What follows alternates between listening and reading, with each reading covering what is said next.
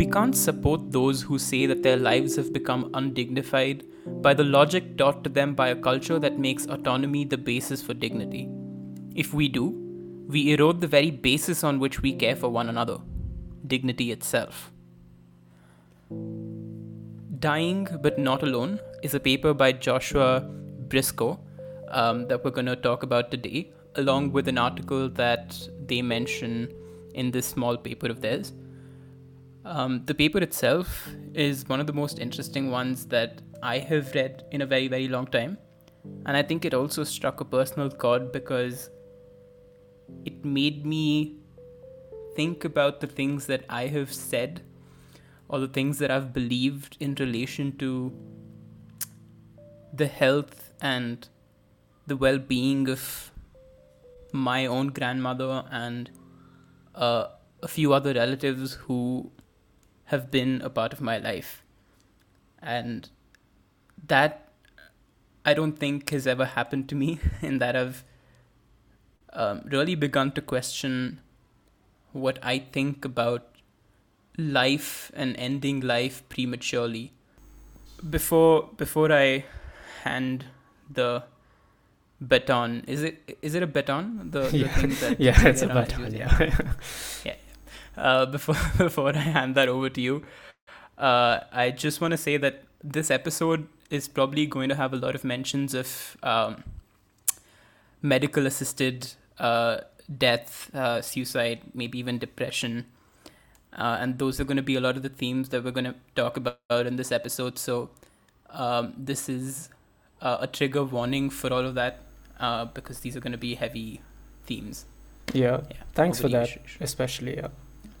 Yeah, I think it's important that we give out a content warning, especially considering that this is a very sensitive subject, not just for people to deal with, but also it's quite a sensitive subject in the fields of medicine and ethics, what have you.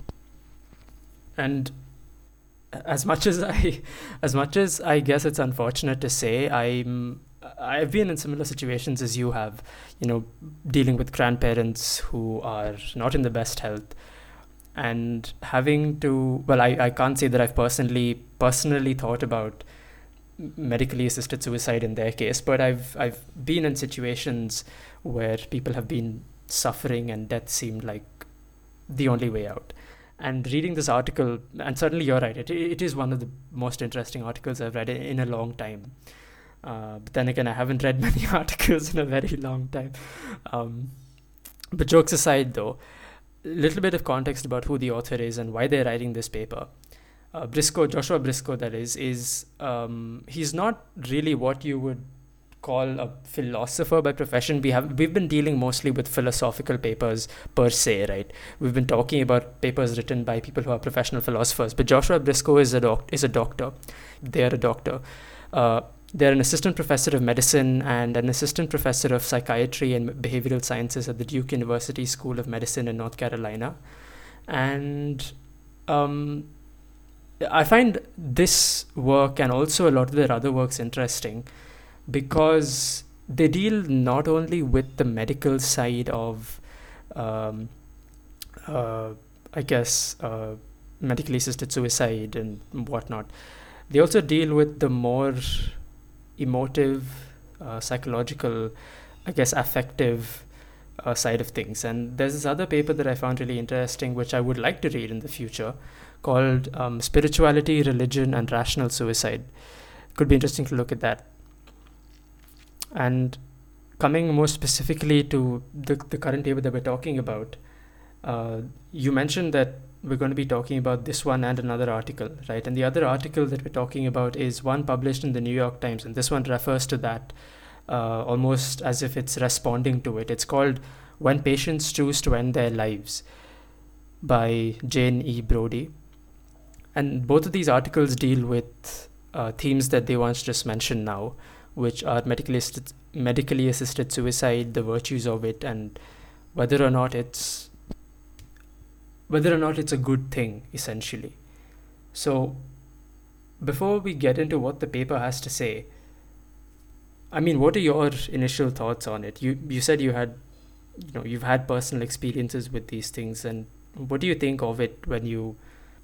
What do you think of medically assisted shit? I can't say it. What do you think of? This is like you, you with medically assisted suicide is me with the word anthropology. Oh yeah, anthropology. Any anthro thing. So anthropology. And there's this other thing, right? Anthropocentric. Oh yeah, The that amount word. you Oh, struggle I with don't that think I one. can say it. Yeah, it's gonna loom over you like a shadow forever. Uh, so yeah, my question was before before we tackle, I guess, Briscoe's opinions or the other author, I forget the name, Jane. Oh, Janie Brody. Yeah, before we Janie tackle their Brody, yeah. opinions, yeah. What do you think of it personally? Yeah, this is gonna be story time, uh, but a very grim one. It's okay. I like stories. So my grandmother.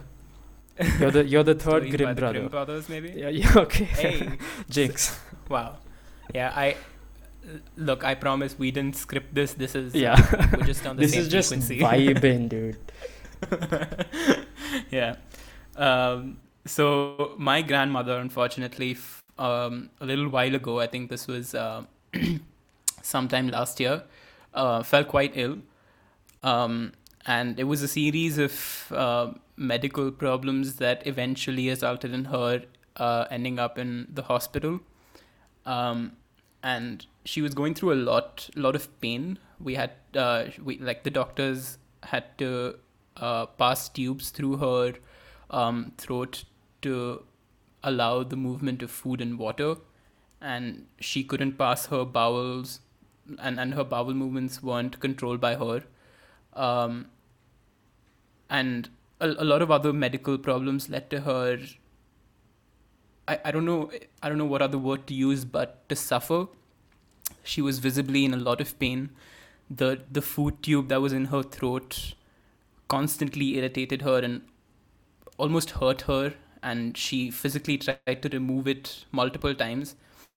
Even though she wasn't in her full conscious state all the time, she failed to recognize my Masi and a few other relatives who could be with her. She would say things that didn't seem coherent, uh,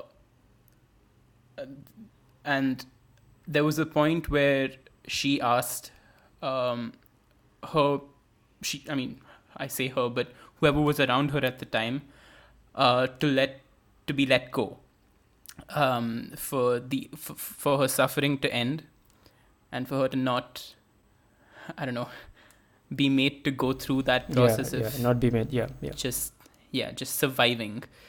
And there were real conversations that we had at that time where my other Masi who lives abroad, who wasn't here at the time, was in favor of doing it, and admittedly I was too. I had a real conversation with my mother when we sat down, and I asked her, do you really think that we're in a position to let my Nani suffer the way she's suffering right now? And if she says that she doesn't want to live, and if she says she doesn't want that food tube to be in her, do we really have a right to just keep it going, keep the suffering going in hopes of having her recover?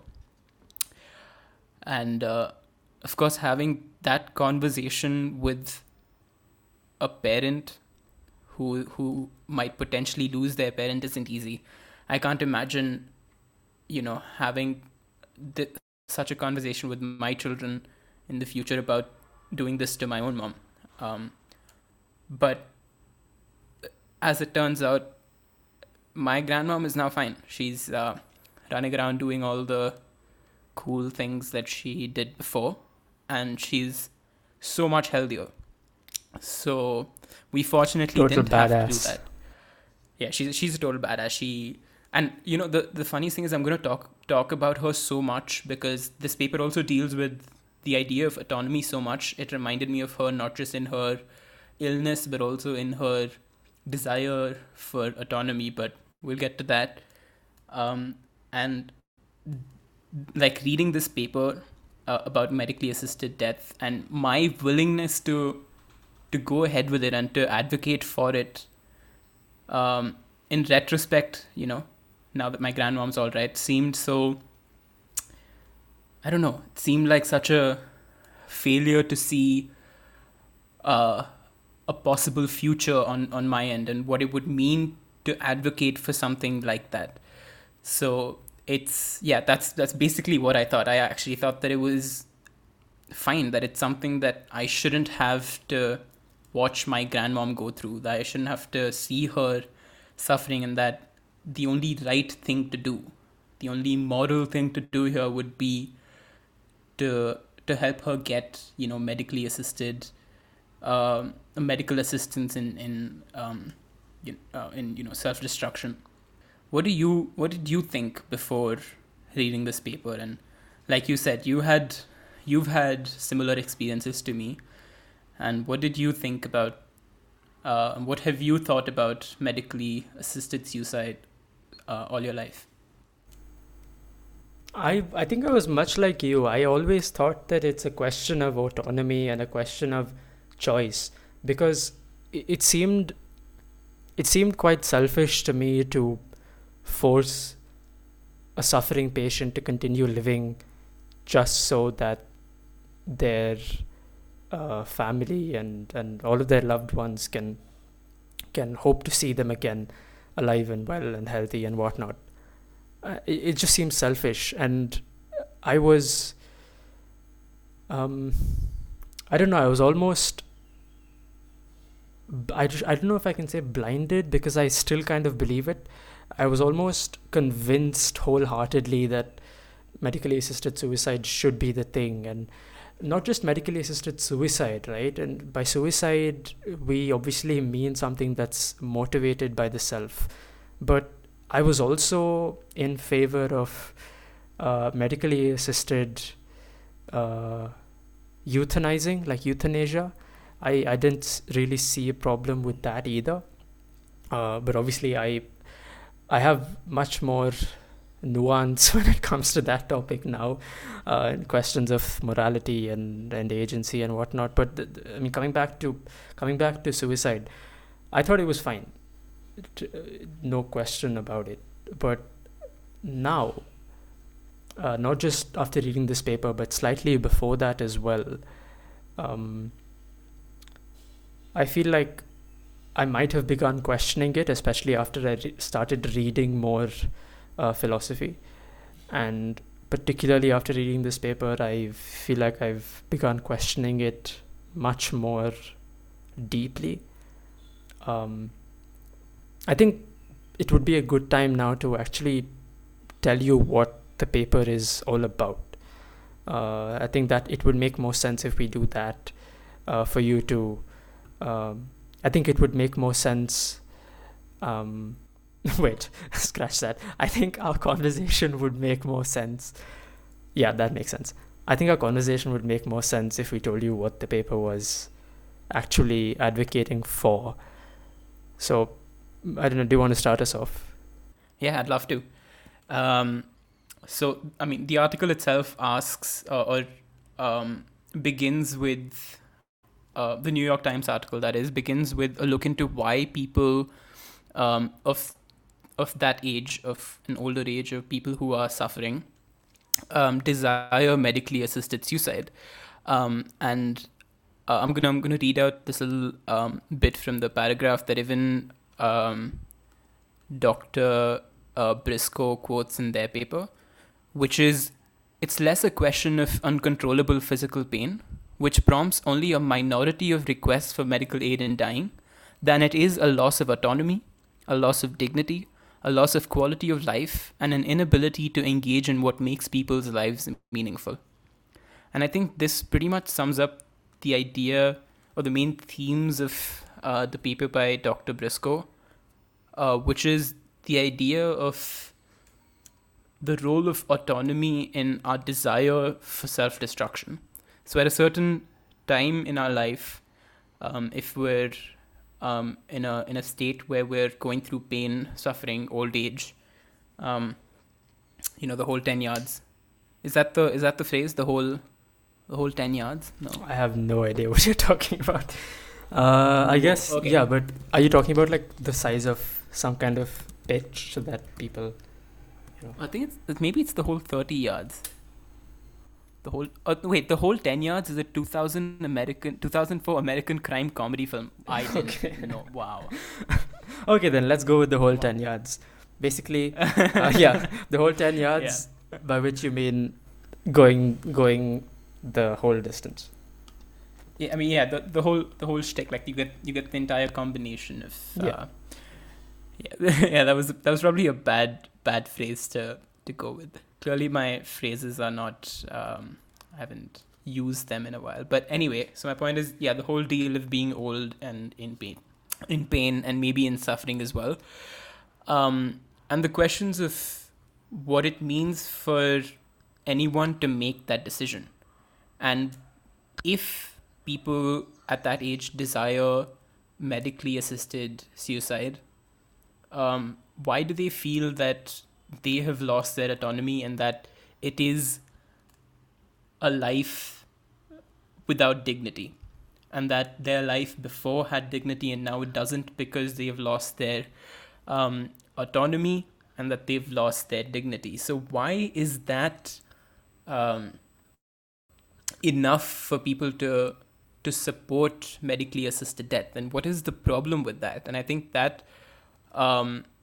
is what Dr. Briscoe tries to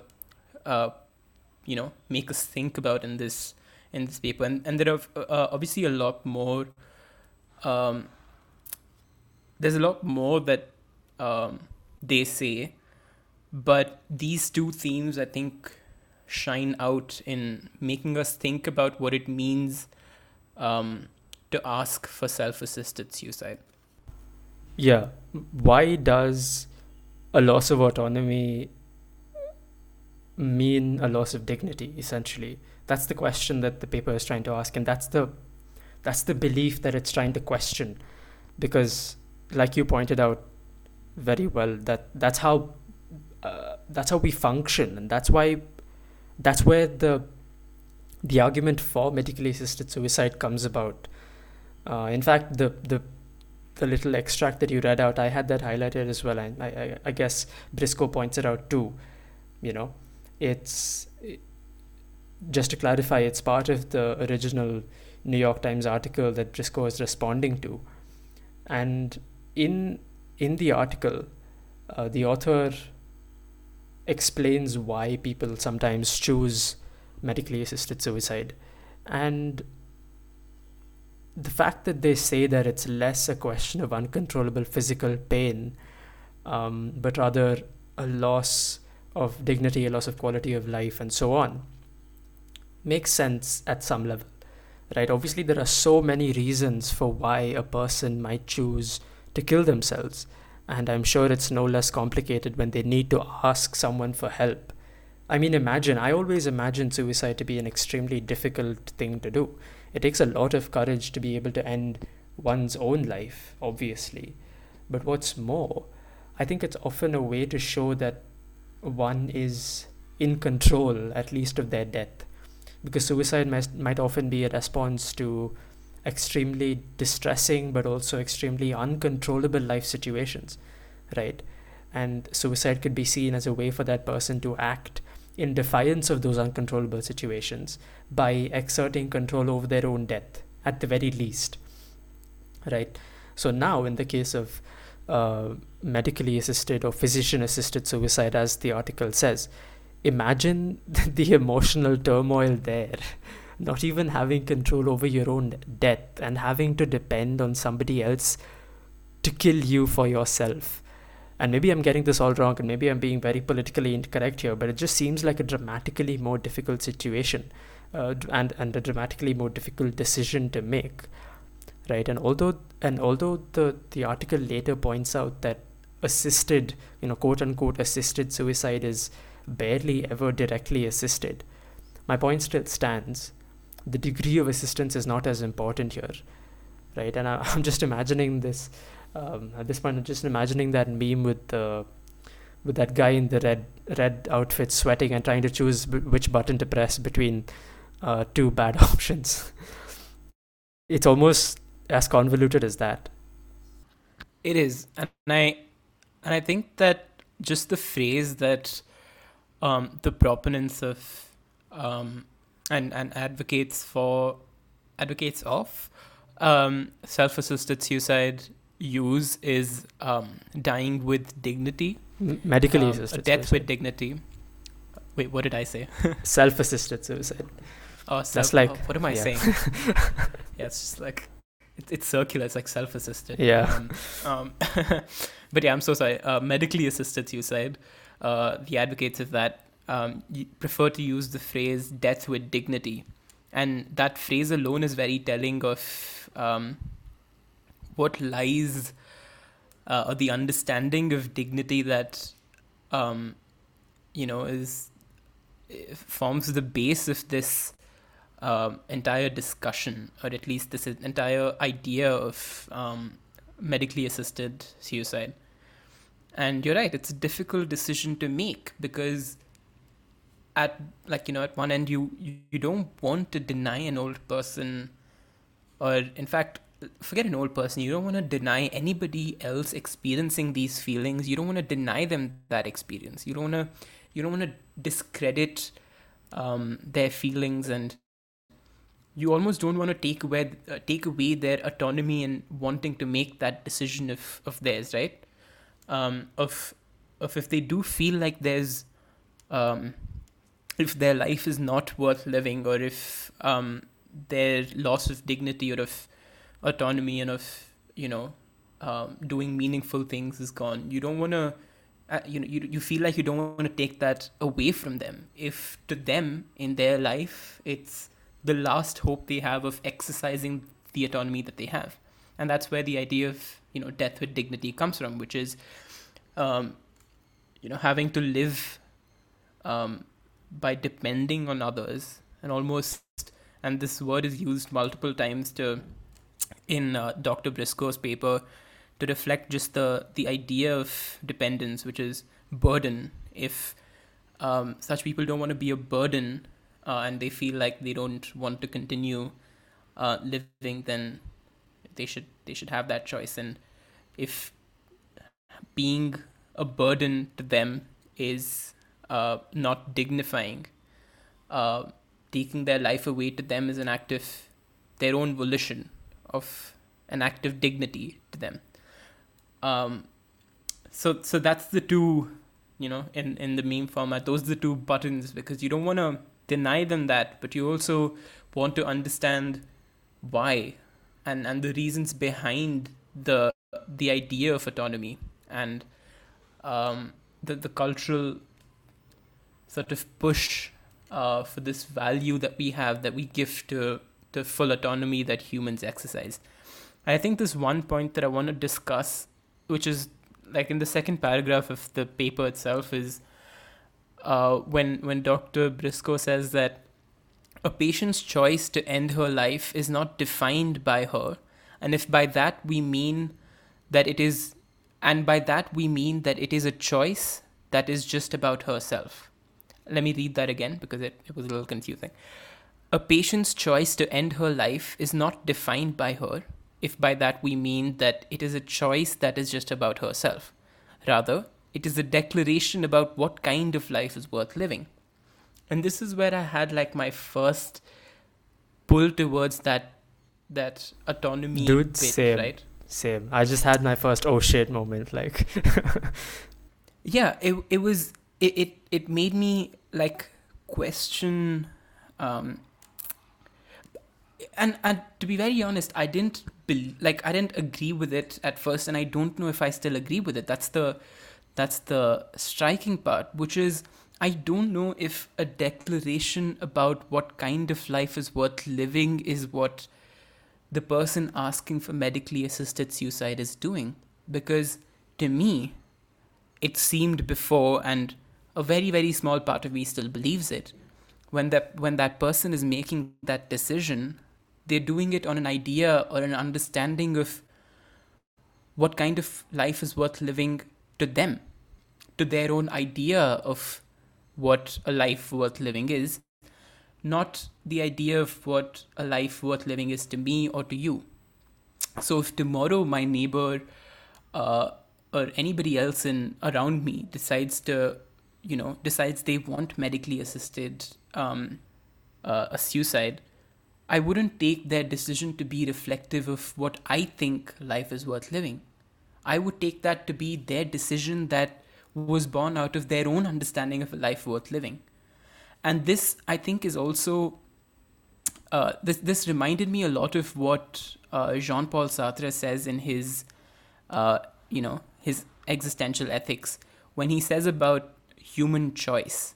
So I'm gonna read out a bit about what Sartre says about human choice. And this might be a bit of a big extract, so I apologize for that. But it's really interesting, and I struggle with that too. But here goes.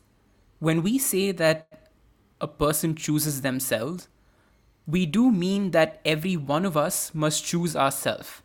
But by that, we also mean that in choosing for ourselves, we choose for all people. For in effect, of all the actions a person may take in order to create themselves as they will to be, there is not one which is not creative at the same time of an image of a person such as they believe they ought to be. To choose between this or that is at the same time to affirm the value of that which is chosen, for we are unable to ever choose the worst. What we choose is always the better, and nothing can be better for us unless it is better for all.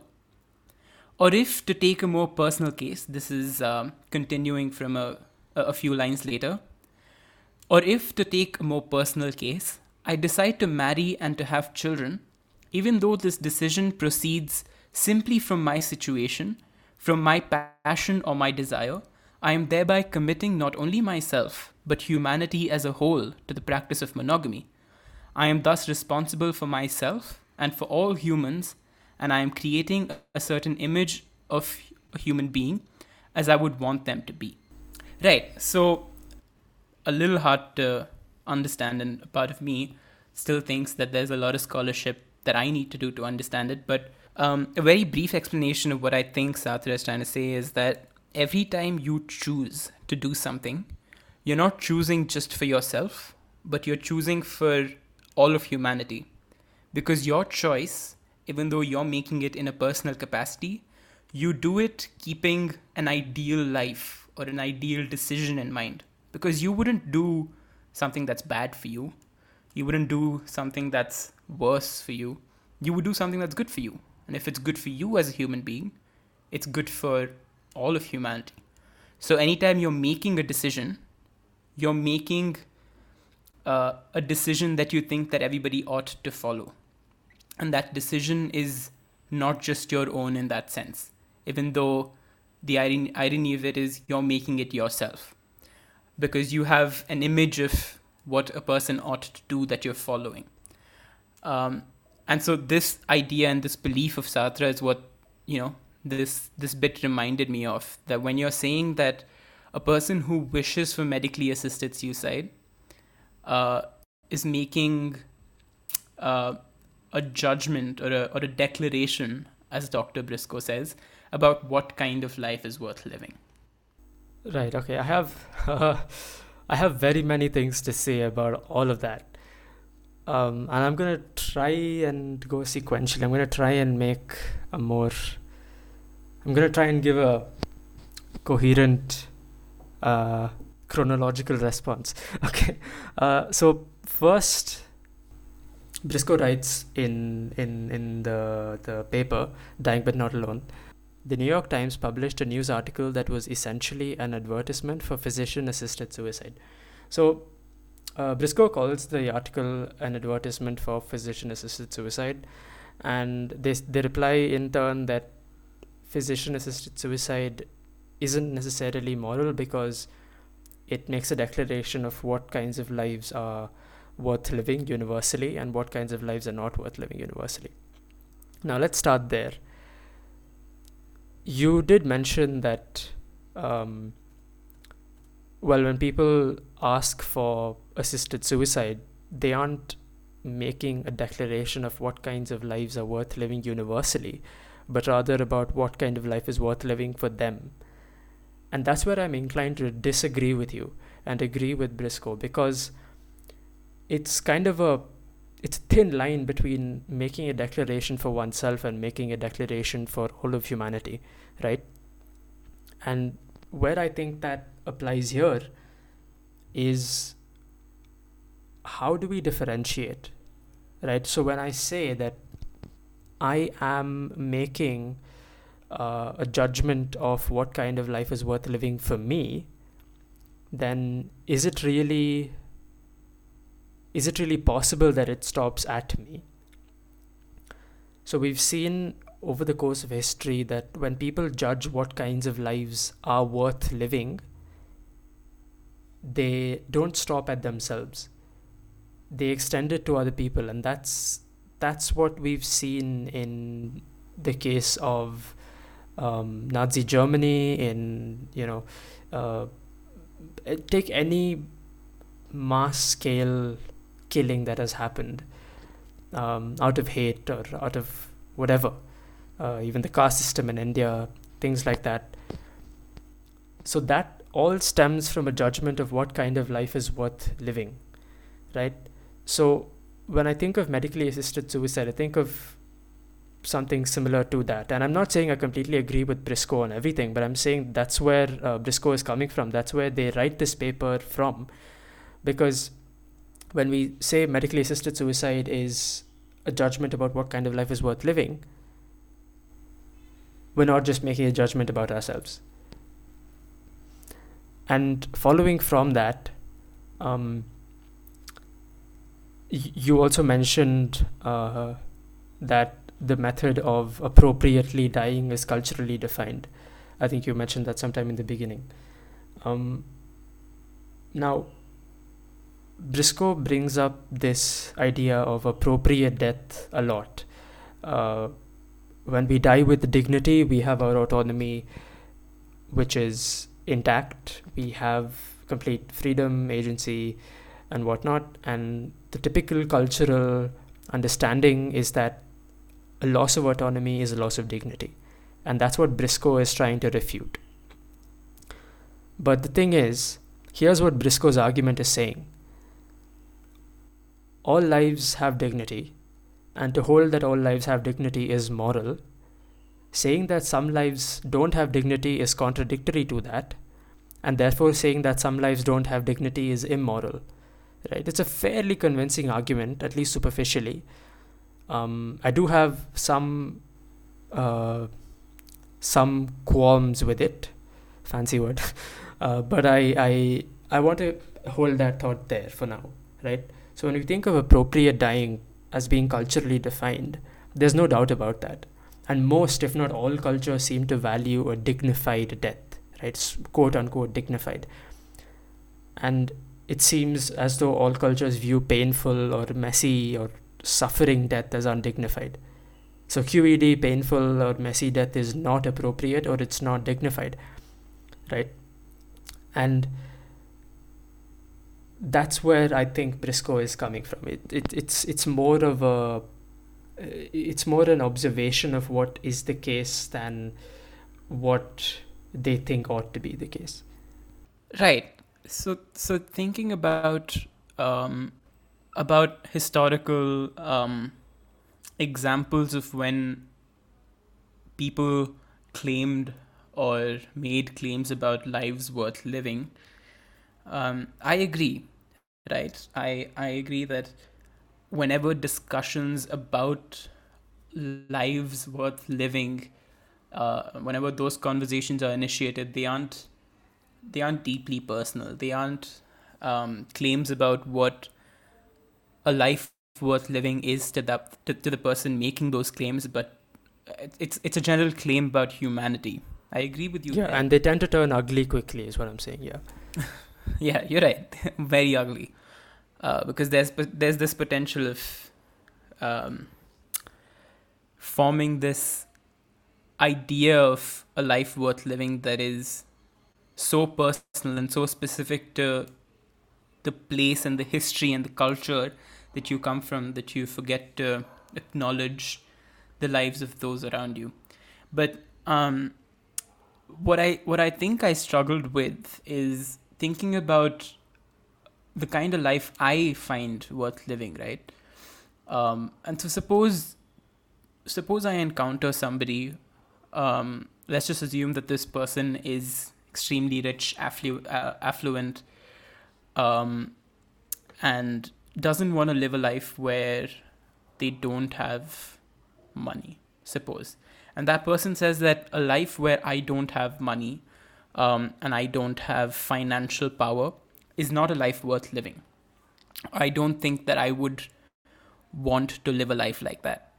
And suppose that they decide and they do enter abject poverty, and decide that they don't want to continue living, which, again, hypothetical scenario. I wouldn't take their claims about a life worth living to be reflective of what I find life worth living to be. And of course, this is a very, very, north-south, very stark difference in an understanding of a life worth living, when there's obviously a lot more nuance than that. But that's the thought I had, which is I wouldn't see myself taking that to be a declaration of the kind of life that every human being ought to live, right? I would still disagree. I would say maybe that was the life you lived and that's the decision you made, but I don't see that. I don't see my life amounting to that. That's what I thought I would say. And strangely enough, I come back to disagreeing with me when the conversation about culture. What? Like Sorry, you said I come back to disagreeing with me. Yeah. So that's what I said. So.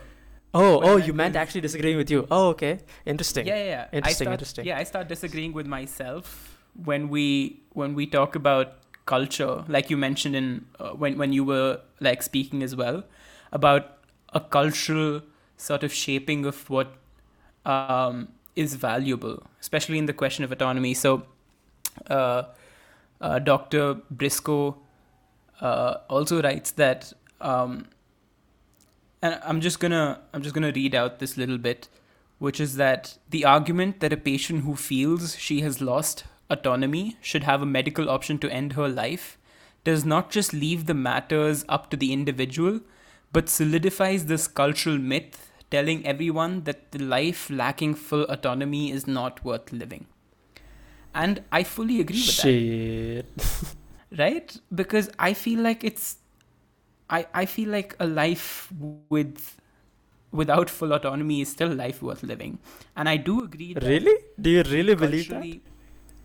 Yeah, because I do agree, and I feel like this particular point is the only point that I kind of struggled with or didn't, completely agree with in this paper, because everything about how Dr. Briscoe describes humans and human experiences, and life being a life of dependence, and I mean, that's something I fully believe in. I don't think Okay. Maybe I should clarify.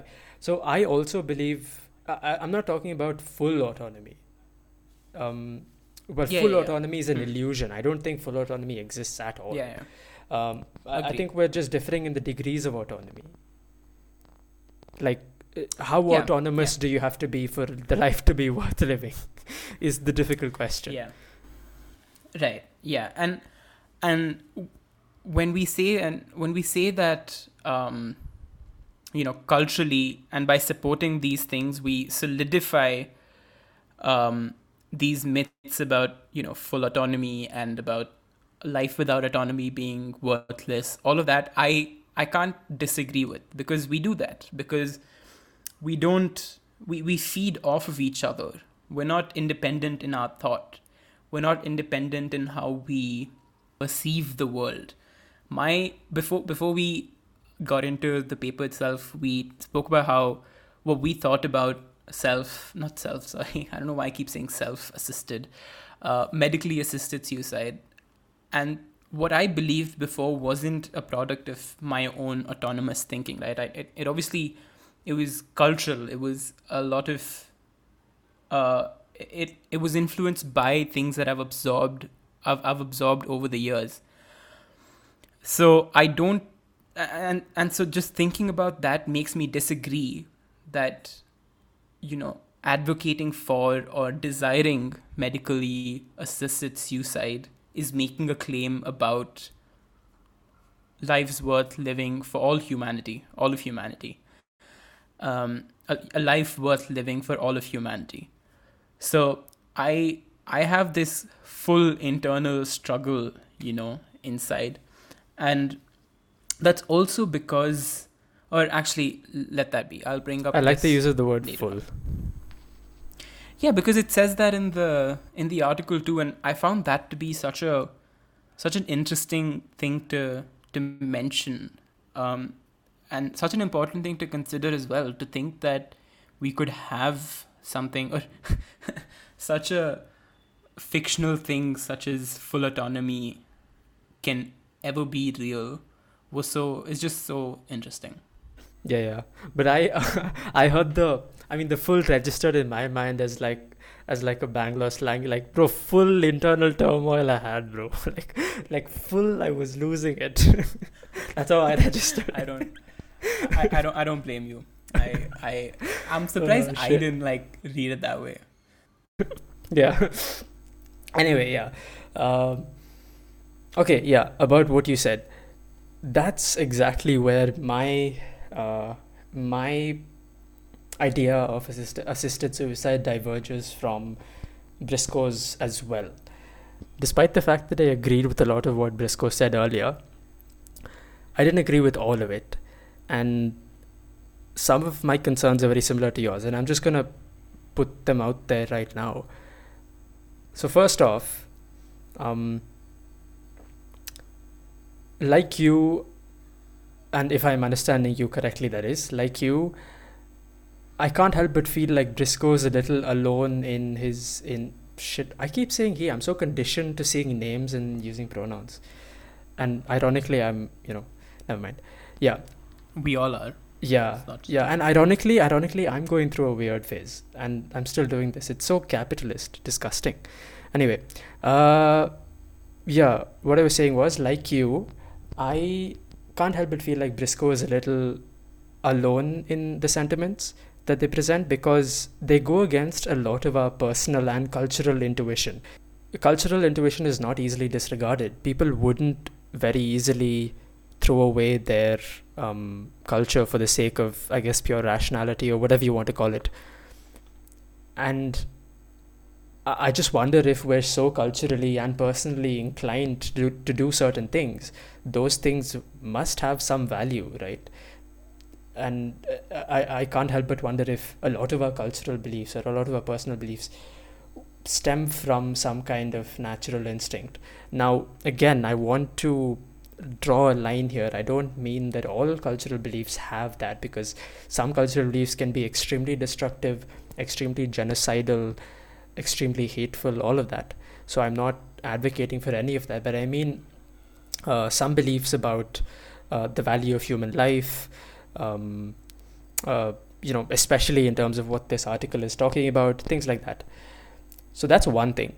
And second, a lot of Dr. Briscoe's arguments have to do with dignity. So Briscoe says that we consider lives without autonomy to be undignified.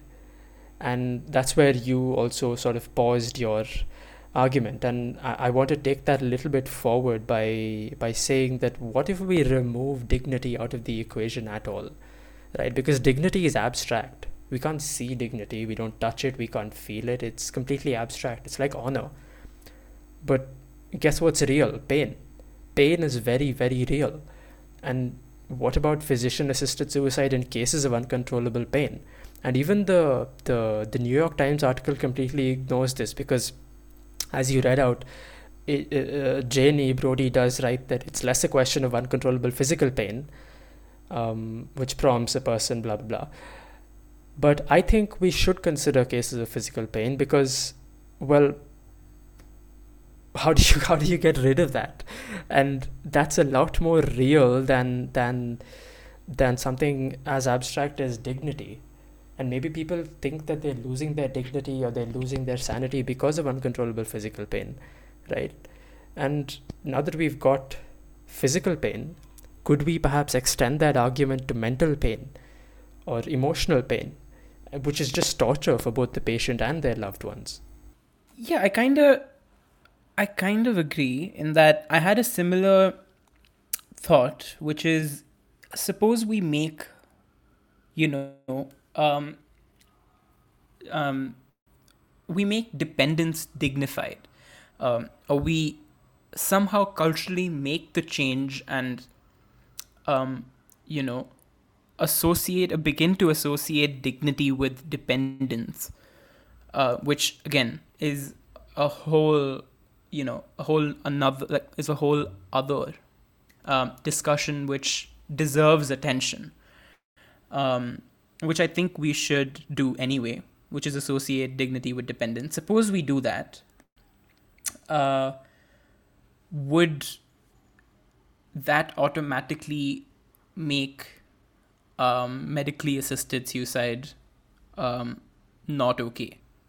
Because you still have pain and suffering left, right? And I think that's also what you were getting at, which is what they don't consider in that case. Is that Yeah, right? exactly. So you've got this very material, very real thing, which is pain, um, as opposed to something more abstract, such as dignity. Yeah. Right. But that's also what I was thinking about, right? Which is a couple of things. In Dr. Briscoe's paper, under the section Lives Not Worth Living, they say that it cannot be that all choices for physician assisted suicide are nothing more than the outworking of the autonomy of individuals. And so that kind of made me like realize that Dr. Briscoe recognizes that. But you're right in that there isn't any mention of it explicitly, right? There's no mention of um, cases of just pain and suffering alone.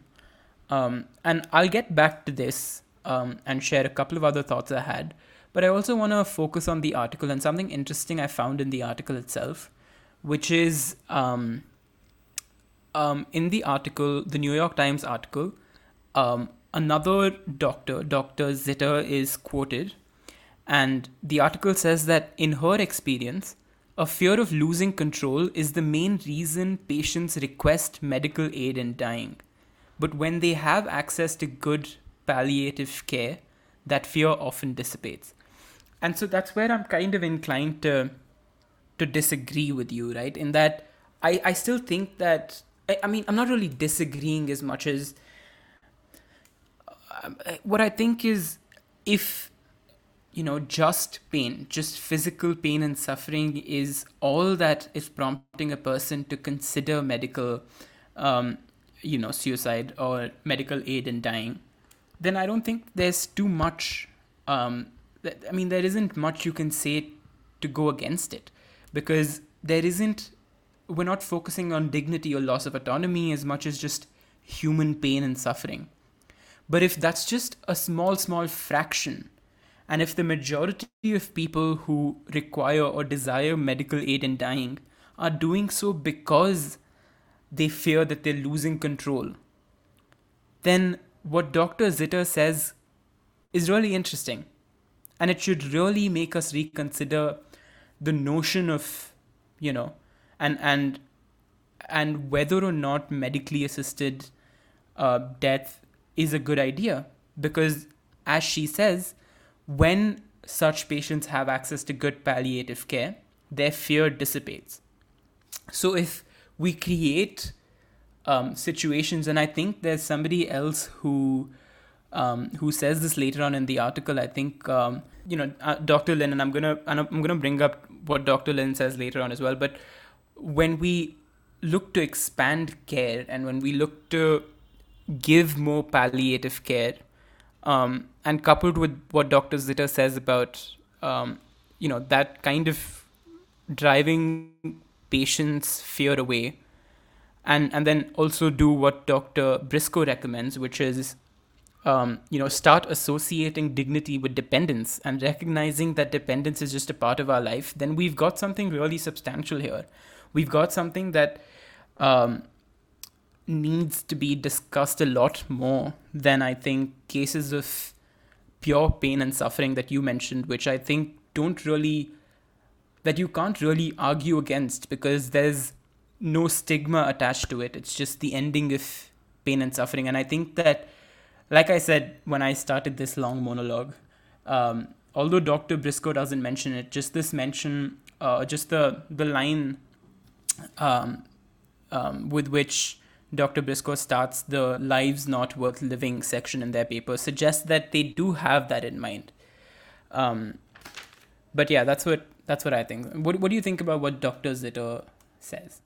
Yeah, I think that's a fairly convincing argument, at least in contrast to what I just said, because this study, if I can call it was it a study? I think it was a study. This study does show that people, when they have access to good palliative care, the fear of losing control often dissipates, right? So I think that's a fair argument to make, and I'm quite convinced by it. I mean, I can't go against evidence. But what I found particularly interesting about this was doctors are trained to just keep adding technology to patient care regardless of the outcome, and withdrawing technology is anathema to what we're taught. So considering that and considering the question of palliative care, it fits. I mean, doctors will obviously provide palliative care when and if necessary. What I want to focus on, though, is something that you said a little later down, which was about dependence and making dependence dignified. And I also think that it will take a lot more, or it will take a greater degree of cultural reform to make that an acceptable thing. But I think we're on the right path by having conversations about this and encouraging conversations about it in different spaces. And I also like what Briscoe wrote about this fact of dependence being dignified. So they write, "When we deny others the opportunity to help bear our burdens, we deny them a means of loving us in our dependence in a most profound manifestation of our humanity." And that was just so beautifully written. And I imagine this paper is what Whiplash must feel like, because just when I think I'm not convinced enough, Briscoe pulls like a fast one and writes something so moving, and I again begin to think about it to no end. Like, that's something that really stuck with me. The fact of the matter is that losing control is viewed as undignified.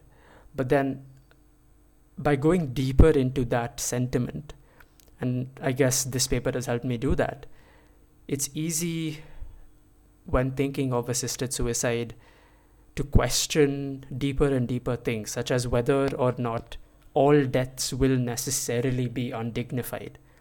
Because if we're talking about death being undignified because of losing control, then isn't death itself a loss of control in some senses?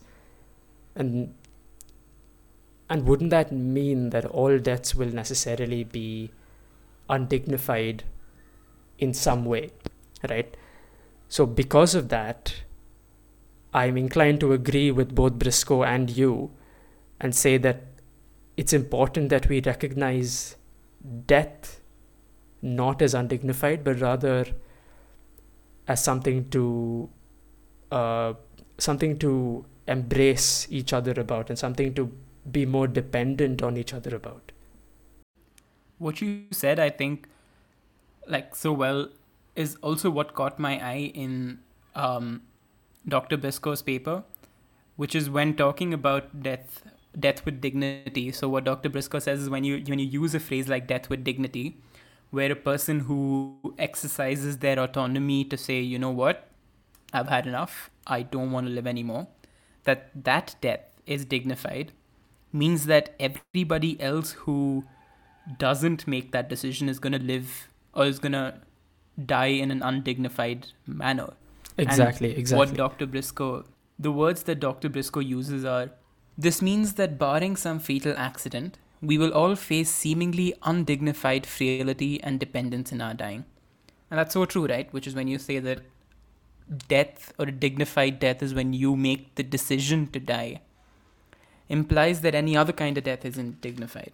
And that, I think, is an excellent point, something I didn't think about. And to go back to what you said about, the beautiful line that Dr. Briscoe wrote about, the means of loving. The line before that as well, which is an extract from something that Gilbert Meilaender, I hope I'm pronouncing that right, an extract from what they wrote is in Dr. Briscoe's paper. And the last line of that extract is just so beautiful for me. I think it's one of the most beautiful lines that I've read. And I think that I will always remember this. And I'm just going to read that out. But then, mystery and continuous miracle that it is, she loves me.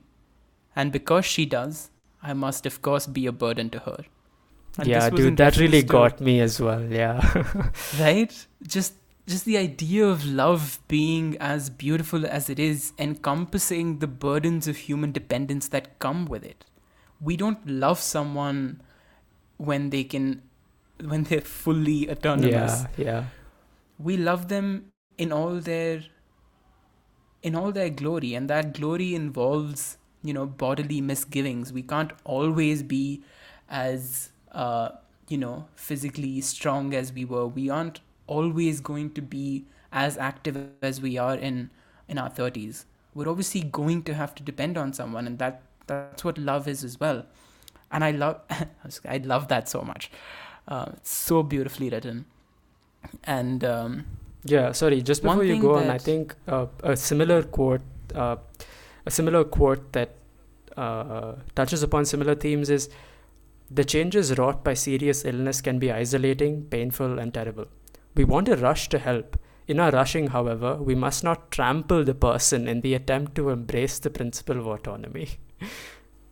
If you're not convinced by just the soundness of what Dr. Briscoe is saying, you're gonna be convinced by just the beauty of the metaphor and the beauty of how well it's written. It's so incredible.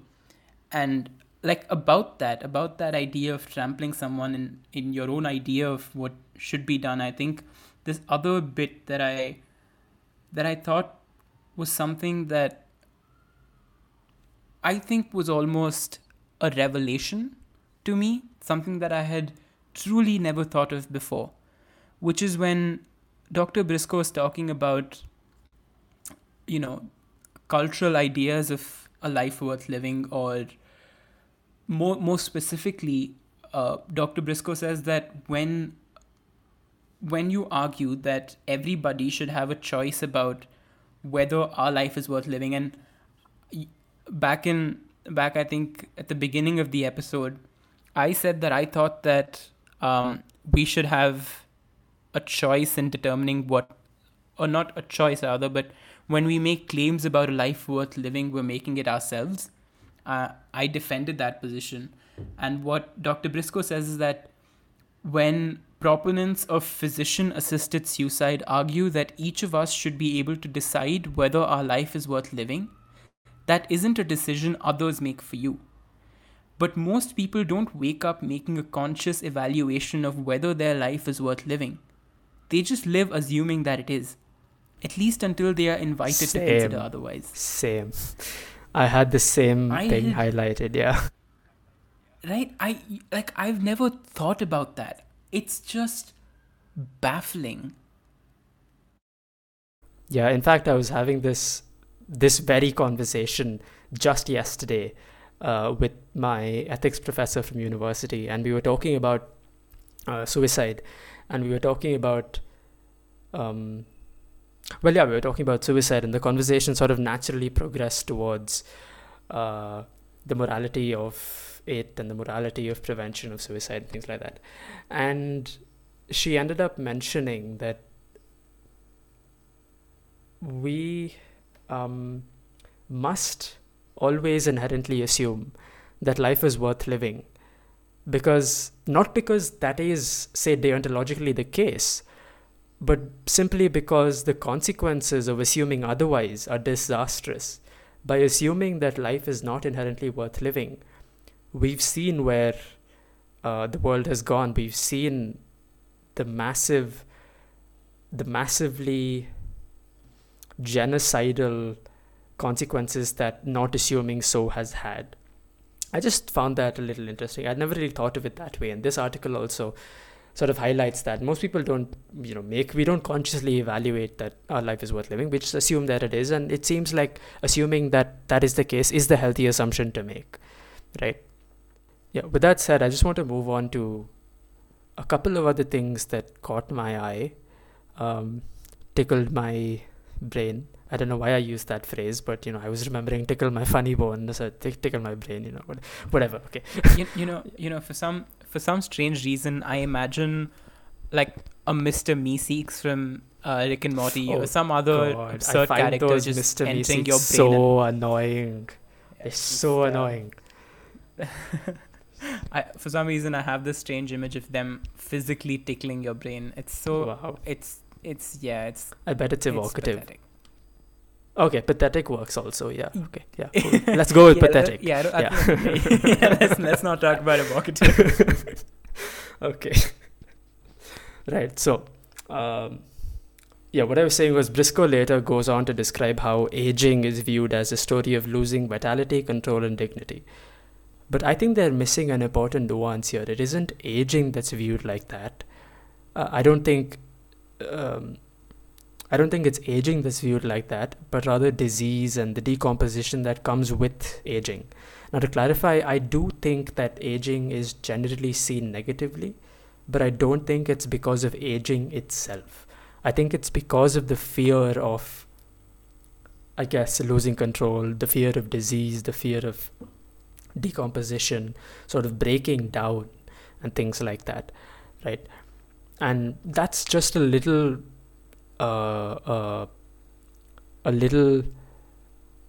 conflict, I guess, a little issue that I had with the paper, which was it tries to propose a future where we can approach discussions about withdrawing or withholding medication without viewing death itself as a means of relieving suffering, and yet generalizes aging itself as a negatively viewed experience, which is something that I disagree with. But I guess that's also a fairly minor point in the larger theme of the paper. I see what you mean, and even though I think that I see where Dr. Briscoe is coming from, in that you associate people with kind of losing control as they age, and vitality, of course. And I mean, I see all of that, right? Like you begin to notice like those things in older people because they begin to become more dependent. So part of me like sees where Dr. Briscoe is coming from with that idea of aging, but I also agree with like what you said about it, kind of lacking or not painting the whole picture of what aging is. But that's kind of where I also had a question, not there exactly, but the idea of aging and dignity, which is, do you think that dignity is universal? Because what I think Dr. Briscoe quotes Daniel Sulmasy, who says the essence of human dignity is nothing more or less than the esteem and honor human beings deserve simply because they are human. And since it is not subjective, no one is capable of deciding idiosyncratically that his or her own life has no more dignity. And that I don't know if I fully agree with. And before I share what what I think about dignity being objective. What do you think about what Daniel Sulmasy says? I think I'm inclined to agree, but I'd like to alter that a little bit. I'd like to read out Daniel Sulmasy's quote by altering it slightly, right? So the essence of dignity is nothing more or less than the esteem and honor living beings deserve simply because they are alive. And I would like to bring in um, something that we brought up in an earlier episode. I think it was either Mary Ann Warren or Daniel Dombrowski who said, "Oh yeah, it was Warren actually. Moral patience. Yeah, the ability to feel pain comes automatically with an ability to have dignity, or rather, not the ability, but rather the condition of dignity comes automatically with the condition of the ability to feel pain." That's a great like change. I think it's a it's a change that I think I'm fully behind. Like I fully back it. But the reason I have or I'm struggling here is because I can see why human dignity is not subjective, in that just by the virtue of being someone who is alive, or just by living, and I'm gonna stick to the change that you made. I think that although that is sort of like a baseline, I feel like humans do, and I feel like have a right to create greater, or not greater, but more layers of what it means to be dignified to them. And here I'm thinking of my grandmother specifically, right? She worked as a nurse in the army, and today, when she's fine, she doesn't take any help from anyone. She wants to do everything on her own because she thinks that that is what a dignified person does. Even when she was sick, um, she hated the idea of having to depend on someone else to have to change her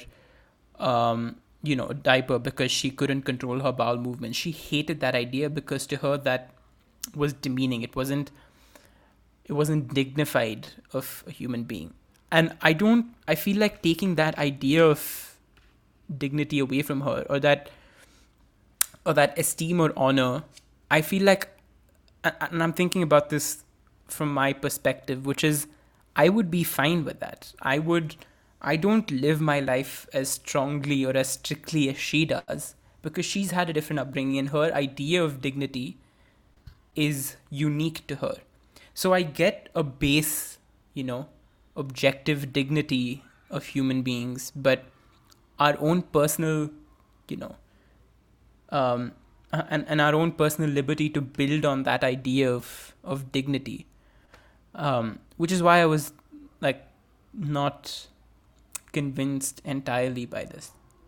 Yeah, so I agree with you. That's totally with you on that, and I believe that there is a base sort of level, but I think that's where what's the name, Daniel Sulmasy, that's where Daniel Sulmasy is also coming from.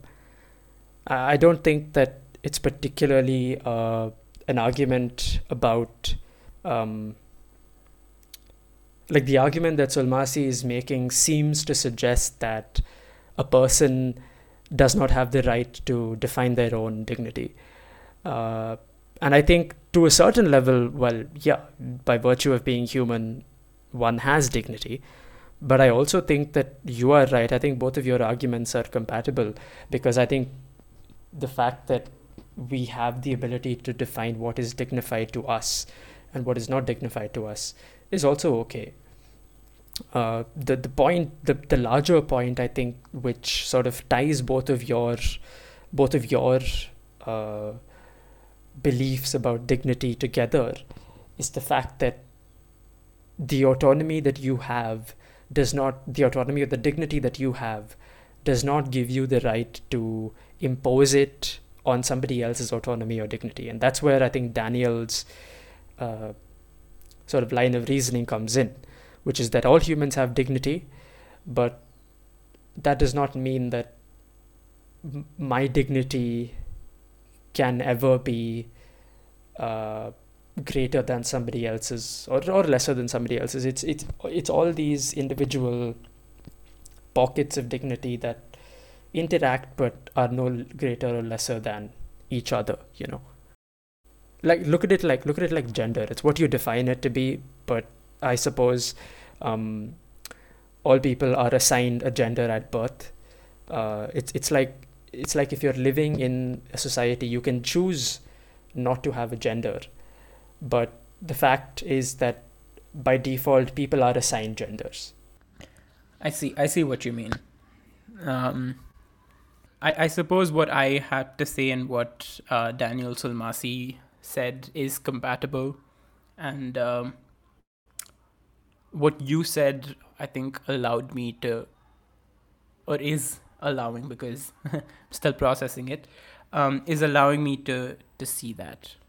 Yeah, and you know, on that note, I just want to wrap up this conversation, but also tie it all together, because we've said a lot of things, and I want to look at where we started and where we are now.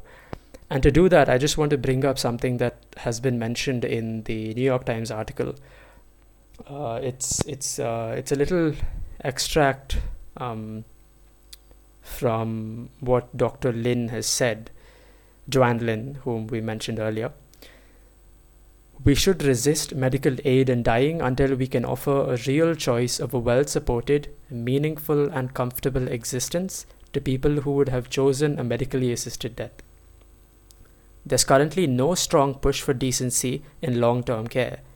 It's not a real choice if a person's alternative is living in misery or impoverishing the family. Now, if that isn't true, I don't know what is. Like, the goal is not to talk endlessly, pedantically about, is it moral if somebody chooses medically assisted death? Is it moral if somebody commits suicide? That's not the point. The point is, how do we make the material conditions, whether it be of pain, whether it be of money, of a patient, less worrisome or less distressing, so that they may choose in a state of comfort whether they require medically assisted death or not. And in my opinion, that's the most dignified thing to do, both for the patient and for the people caring for the patient, for this whole system, you know. I fully agree. Like, when I read this paragraph, I realized that Dr. Lin has pretty much summed up what I think the both of us agree. And it also makes me think about what you said. It makes me think about the lives of people around the country and around the world right now. Like, think of older people who feel that they're a burden on their family, on their children, on their grandchildren, all of those things. They think that and then feel not just physical pain but also mental pain. And then there's also financial strain that comes from long-term living. And I don't have the statistics for that, but we have old age homes, we have old care homes, we have all of those because they're trying to fill the need for in Dr. Lin's words, a well-supported, meaningful and comfortable existence, because that doesn't exist right now. And just to reiterate what you said, Shrish, our conversations about the layers behind the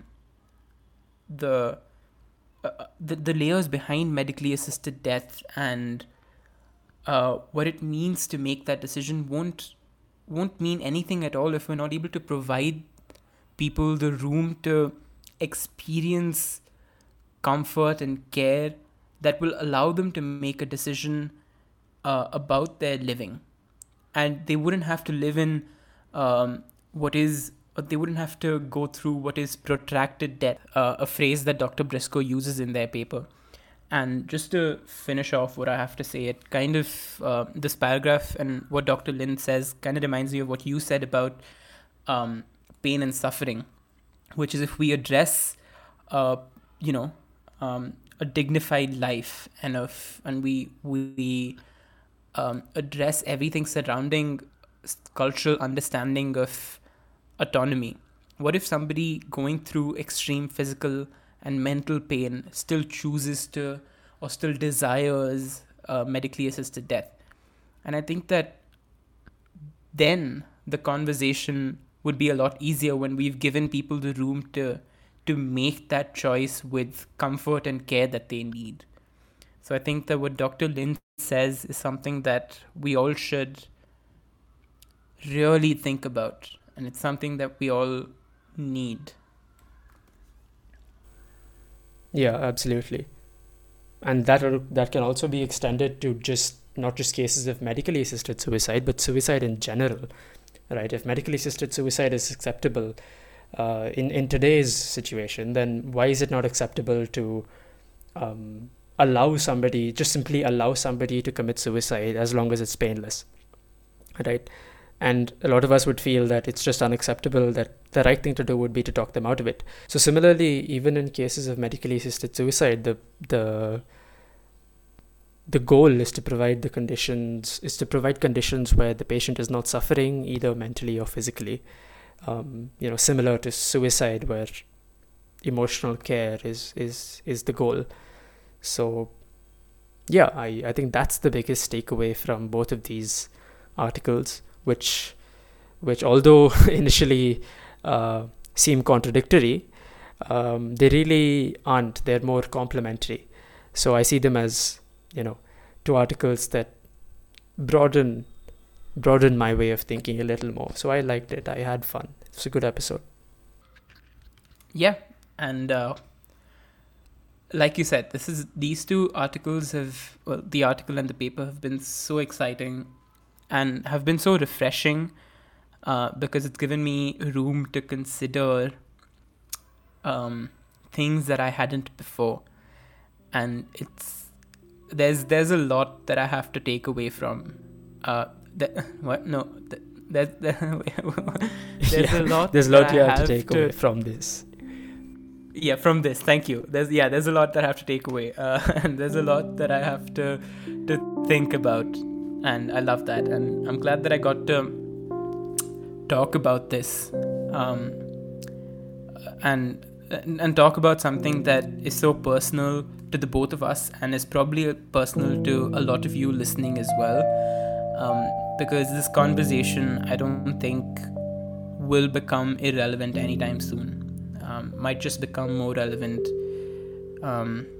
in the coming years. And on that note, I want to say thank you for listening. This has been We Might Be Tables, and we hope to see you on the next one. Or see you? We hope you hear us. I don't know. We hope to see you, actually. You know what? Yeah, we hope to see you. Goodbye.